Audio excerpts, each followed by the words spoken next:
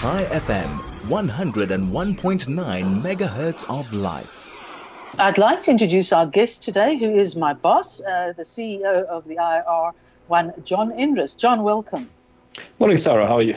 Oh, well, thank you. And you? Also good, thank you. John, we are going to talk today about Ukraine, with the emphasis on the effect of the war in Ukraine, on what effect it probably will have on South Africa. But perhaps just to chat about a couple of general things about this crisis. Certainly, and this is where the sort of international media plays a role, the images now of increasingly destroyed buildings and burnt out cars and knowledge that more and more civilians are dying. So if you support Ukraine, that just sort of aggravates your sense of injustice. If you believe that Russia has a point, it's got to have some effect against Russia, because it's starting to really look like a war zone. Yeah, so I think there's been some talk already about Putin possibly having miscalculated his campaign in Ukraine. And I think that these kinds of images really lend a lot of credence to that, in the sense that people who supported the Russian intervention in Ukraine probably would have wanted it to be clinical, very rapid, with very little loss of civilian life, as little destruction and disruption of civilian life as possible. And that increasingly seems not to be the case. So already we're seeing that there are reports of over 350 civilians having been killed, including 14 children in Ukraine. Those numbers are only going to get worse. And every single civilian death, I think, puts Putin further down in the popularity stakes and makes it more difficult for him to defend the invasion to the Russian people, and probably also to his own supporters within the party and government. I think your point about the miscalculation may be illustrated by the fact that there is apparently now a military convoy that is 40 miles long heading towards Kiev. Now, 40 miles long is like from here to Michalisburg. I mean, obviously he appears to be ramping up, and presumably in the end he will seize the whole of Ukraine one way or the other. But in the time that he does that, world sympathy has to go to the Ukrainians, and possibly even more protests by the Russians, the ordinary Russians, who get very quickly arrested for protesting, but they seem to be coming out in increasing numbers. So it's a sign of strength and a sign of weakness at the same time. Would you agree? Yeah, I mean, I've also seen these images of this huge convoy, and you could just imagine how terrifying it must be if you are in Kiev and you see this enormous quantity of military materiel traveling towards you at a slow pace, and knowing what's going to happen. You know, they'll surround the town, they'll probably shell it, close all the exits, prevent resources, food, water getting into town, and ultimately, in that way, get the town to surrender at some stage. But another element of the miscalculation, I think, is how easy would it be to hold Ukraine? So even if you manage to conquer, the larger towns and you occupy them, you'll be shot at all the time as a Russian soldier. The countryside will be, I don't think will be passive. Will continue fighting as well, and it'll turn into a kind of quagmire. And the longer that this gets dragged out, the worse it is for Putin. Just one question, last question on the general sense. I mean, the risk. I mean, the West risks the scenario based on what you've said, of seeing, countries are giving weaponry, but not troops on the ground and planes in the sky, and the West is going to things may have to change dramatically, because the West is going to watch this happening and watch Ukraine sort of slip from the, shall I say, democratic world's grasp. And it's got to make a huge change to a whole lot of policies, as well as to the actions of NATO. Yeah, and we're starting to see that already. I think we are witnessing a shift in history. We are a different world now than we were a week ago. Just to give you one example, Germany was quite pacifist, with good reason after the Second World War. Its military budget, its last one was 50 billion euros approximately, and they've just overnight added 100 billion to that. And 100 billion euros, how how much is that? That's 1.7 trillion rand. That's the entire tax collection of the entire South African state. It's a huge amount of money. They may as well take it. Yeah, well, absolutely. But what we've seen, I've really been surprised by the speed and the vehemence of the Western world's reaction. NATO and the West was decried as being soft and pacifist and weakened and incapable of making decisions. And I think they've really shown us that isn't true. They've made some very profound decisions very quickly, also in the financial sphere. If you think of blocking Russia from the SWIFT system, of freezing their central bank reserves, I think of seizing some assets of Russian leaders, members of the elite. This has happened in less than a week, and it's going to the shockwaves of these changes are going to reverberate for decades to come. So this has changed everything. Yeah, I mean, one of the things that I've said rather casually is that what this does, and the response that you talk about, the response was probably miscalculated by virtue of the sort of what shall I say, elite Western privileged attitudes to the political space, where the concentration has been heavily on defeating climate change and wokeness, if I can put it that way, and all those sort of what I would call almost indulgences of comfort. And suddenly the West is having to show that those things are not as important as people who support them have made out to be. That there can be worse things to deal with than that. Yeah, there's the famous aphorism by Mike Tyson. He said that everybody's got a plan until you punch them in the face. And I think NATO and the West have just been punched in the face, and they're suddenly realizing quite a lot of things about the world that they had forgotten, possibly. And that includes luxury beliefs like you're describing. It was things you could afford to believe when you weren't threatened. But I think once you realize that physical might or kinetic force has a role to play in the world, no matter how civilized you think the world might get, then you realize that you need an adequate and appropriate response to that kind of threat. And that's what's happening at the moment. Yeah, I mean, for the West, wars for a long time have been elsewhere.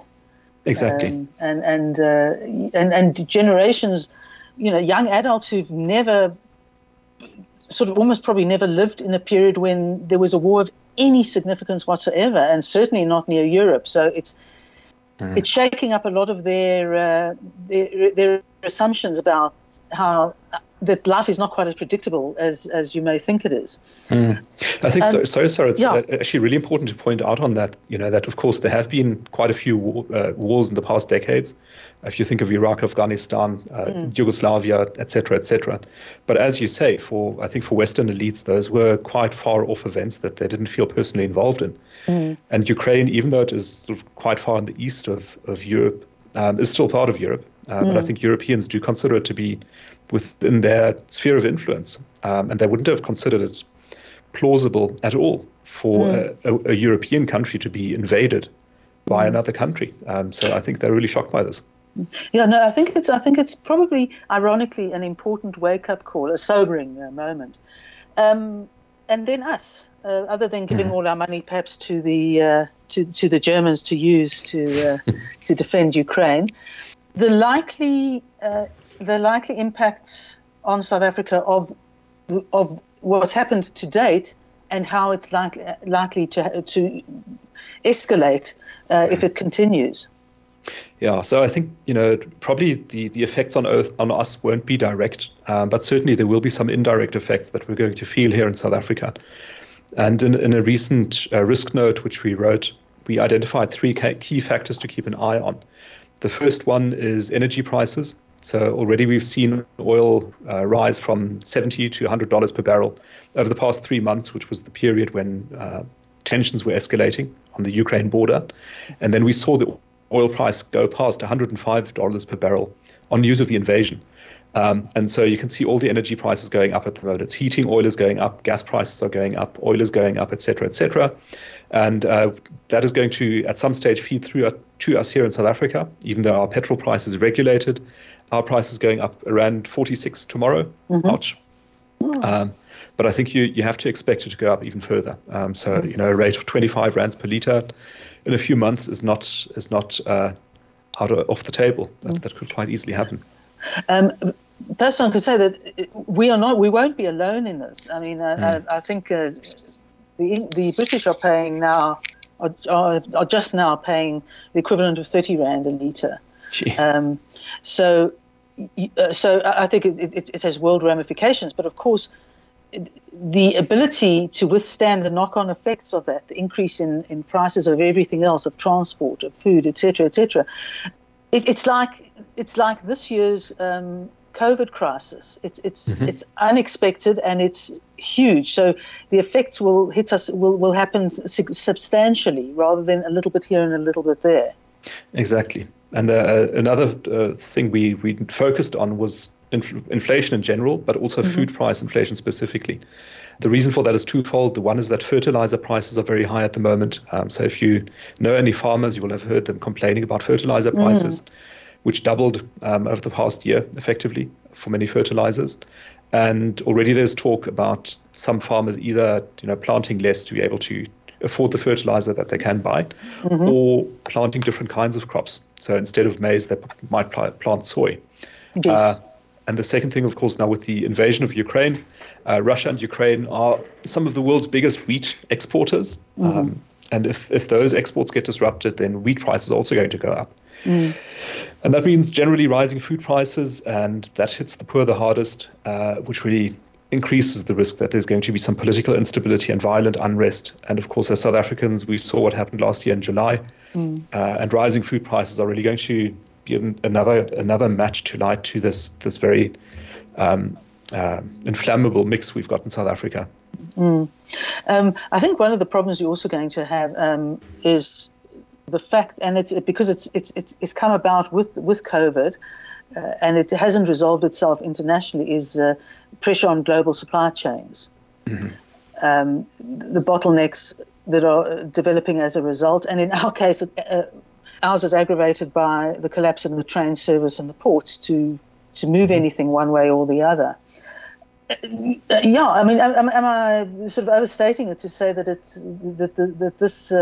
this war is essentially 2022's COVID?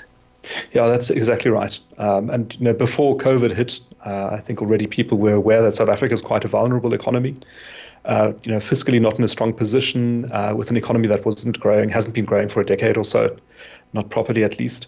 And for an open, exposed, vulnerable economy like South Africa's to be hit by something like COVID can be quite devastating. And we saw it was, with 2 million jobs lost and a big contraction in GDP, and really a big setback in South Africa's development. And I think that this is a similar shock coming, immediately at the back of the first one, the COVID shock, and that's really not good for an economy like ours. With regard to the supply chains, yes, I think there are going to be some unanticipated consequences there. For example, the aircraft manufacturing company Antonov is based in Kiev. It's a Ukrainian company. And the reason why this company is special is because it makes the two biggest planes in the world, which is the Antonov AN225 and the 124. And these planes are the only ones big enough to transport things like big turbines and fire trucks and helicopters. So if these planes can't be serviced or get damaged in the war, then suddenly it will get much more difficult to ship turbines around the world quickly. You'll have to put them on a ship and on trains and so on. Everything will take longer. And that is going to be very disruptive on global supply chains. And it's a small thing. You don't immediately think of big planes when you think of Ukraine. But there you go. That's interesting. I didn't realize Antonov was based in Ukraine, not Russia. There's a certain irony in that.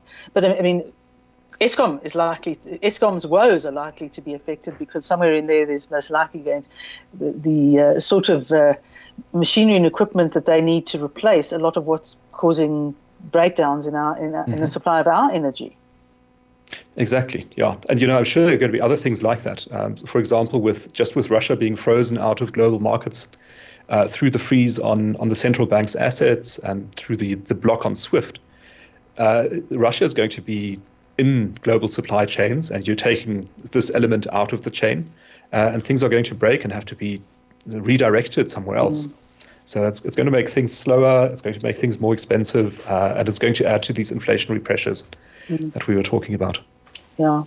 I mean, what's indicative of a response and how quickly it's been is the slide in the ruble. As I understand it, the greatest drop pretty much ever.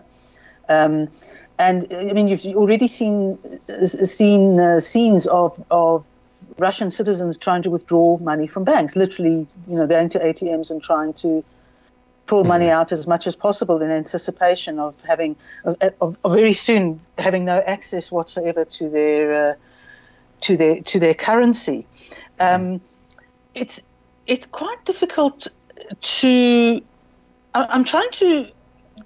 South Africa's given some very sort of mixed messages about this. You had them first saying, this is unfortunate, and then the Department of International Relations said Russia must leave Ukraine, which was nice and supportive of Ukraine, and then Cyril Ramaphosa said, no, that's not what we really mean. What we really mean is we hope the matter's resolved soon. So in other words, the parts of the government, or at least see Russia as an ally.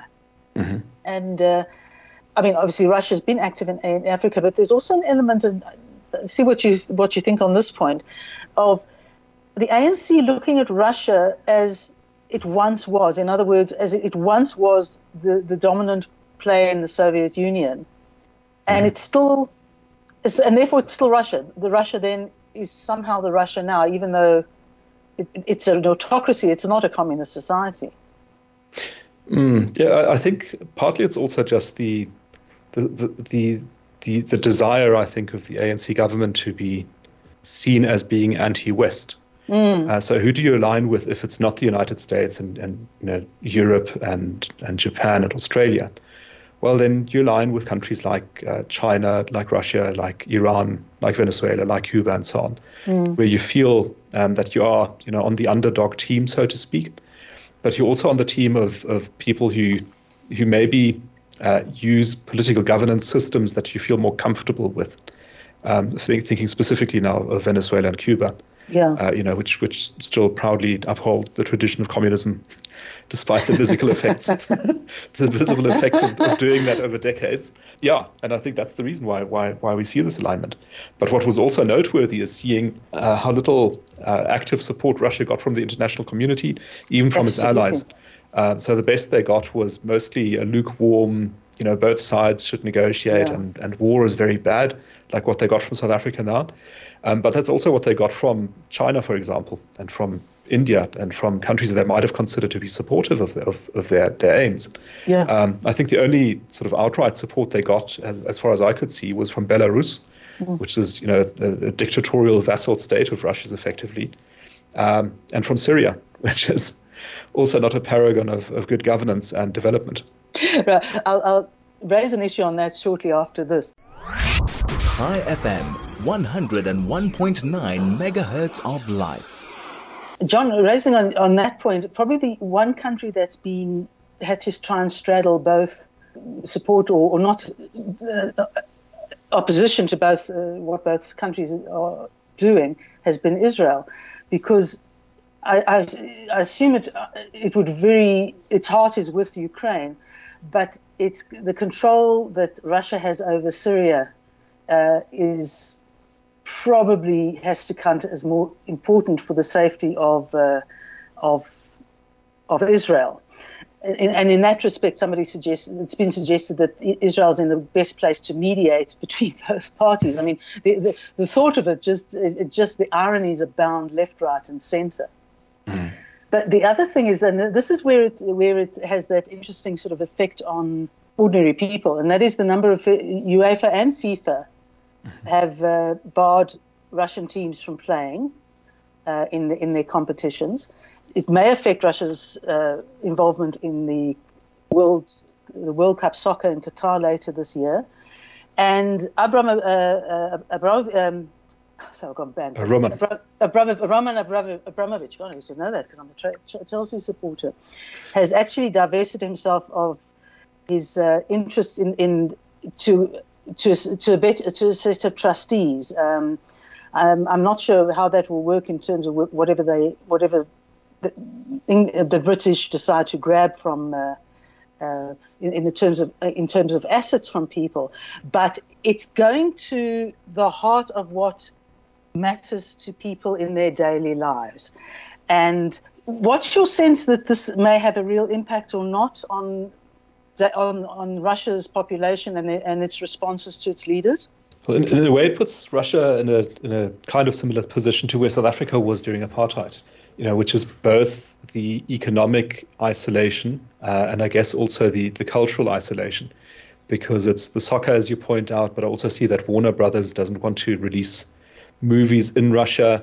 Sony Pictures doesn't want to release its movies in Russia, and Walt Disney as well. So you're seeing already a kind of cultural boycott, a sporting boycott. They want to take away Putin's honorary black belt in Taekwondo, I see. So that will probably really hurt. That's really going to hurt him. So I think those things, on the one hand, they probably do cause some anger, dissatisfaction, and frustration. But on the other hand, they can also work to meld an organization, bring it closer together in the face of opposition. So, will Russians, in the face of being isolated, build their internal economy, build relationships with non-Western countries, for example, by expanding their own parallel to the SWIFT system? Or will they just get really, really unhappy and do something about changing the politics in their country? That's anybody's guess at this stage. Now, I would have thought that, in making his calculations about invading Ukraine, he had to have anticipated some effect on Russian oil and gas supplies, it being the mainstream of their economy. But, I mean, Germany's turned around and said, the pipeline's out of the question as things stand. Do you think it's made arrangements to somehow find alternative markets, or do you think it was surprised by Germany's response and didn't expect it? Yeah, I haven't really got information to read out of Russia on this, but I do think that they weren't expecting the rapidity and vehemence of the European response. I think that they probably also thought that their influence over Western Europe was greater than it has turned out to be because of the gas and energy they supply into Western Europe. But Western Europe seems to be saying, well, we don't actually, we care about it. We know it's going to be painful, but we're going to put those sanctions in place anyway. So I'm sure Russia has to be looking for new markets now. It's probably China. Yeah. I mean, what's interesting is that's exactly part of what I suppose this new generation will have to come to terms with, is that by virtue of events like this, in which you essentially do pick sides, you're going to have to take losses. Things are going to get tougher, and that is part of that can happen. That's part of life. And I mean, what I'm very curious to see is if Germany will embrace nuclear energy again, having just switched off, I think, the 3 of the last 6 nuclear generators at the end of last year, and then planning to switch off the last 3 at the end of this year. Yeah. But suddenly, I think they're beginning to see the value of energy independence. Absolutely. And, Anecdotally, I mentioned a chat with a friend of ours, and he said, previously, generally, in a society where people talk only renewables, the discussions about nuclear energy are starting to take place. So I think it is the ultimate reality check. John, thank you very, very much for joining me and for covering internal and international aspects of this really, really fraught situation. Thank you, Sarah. Chat soon. Good.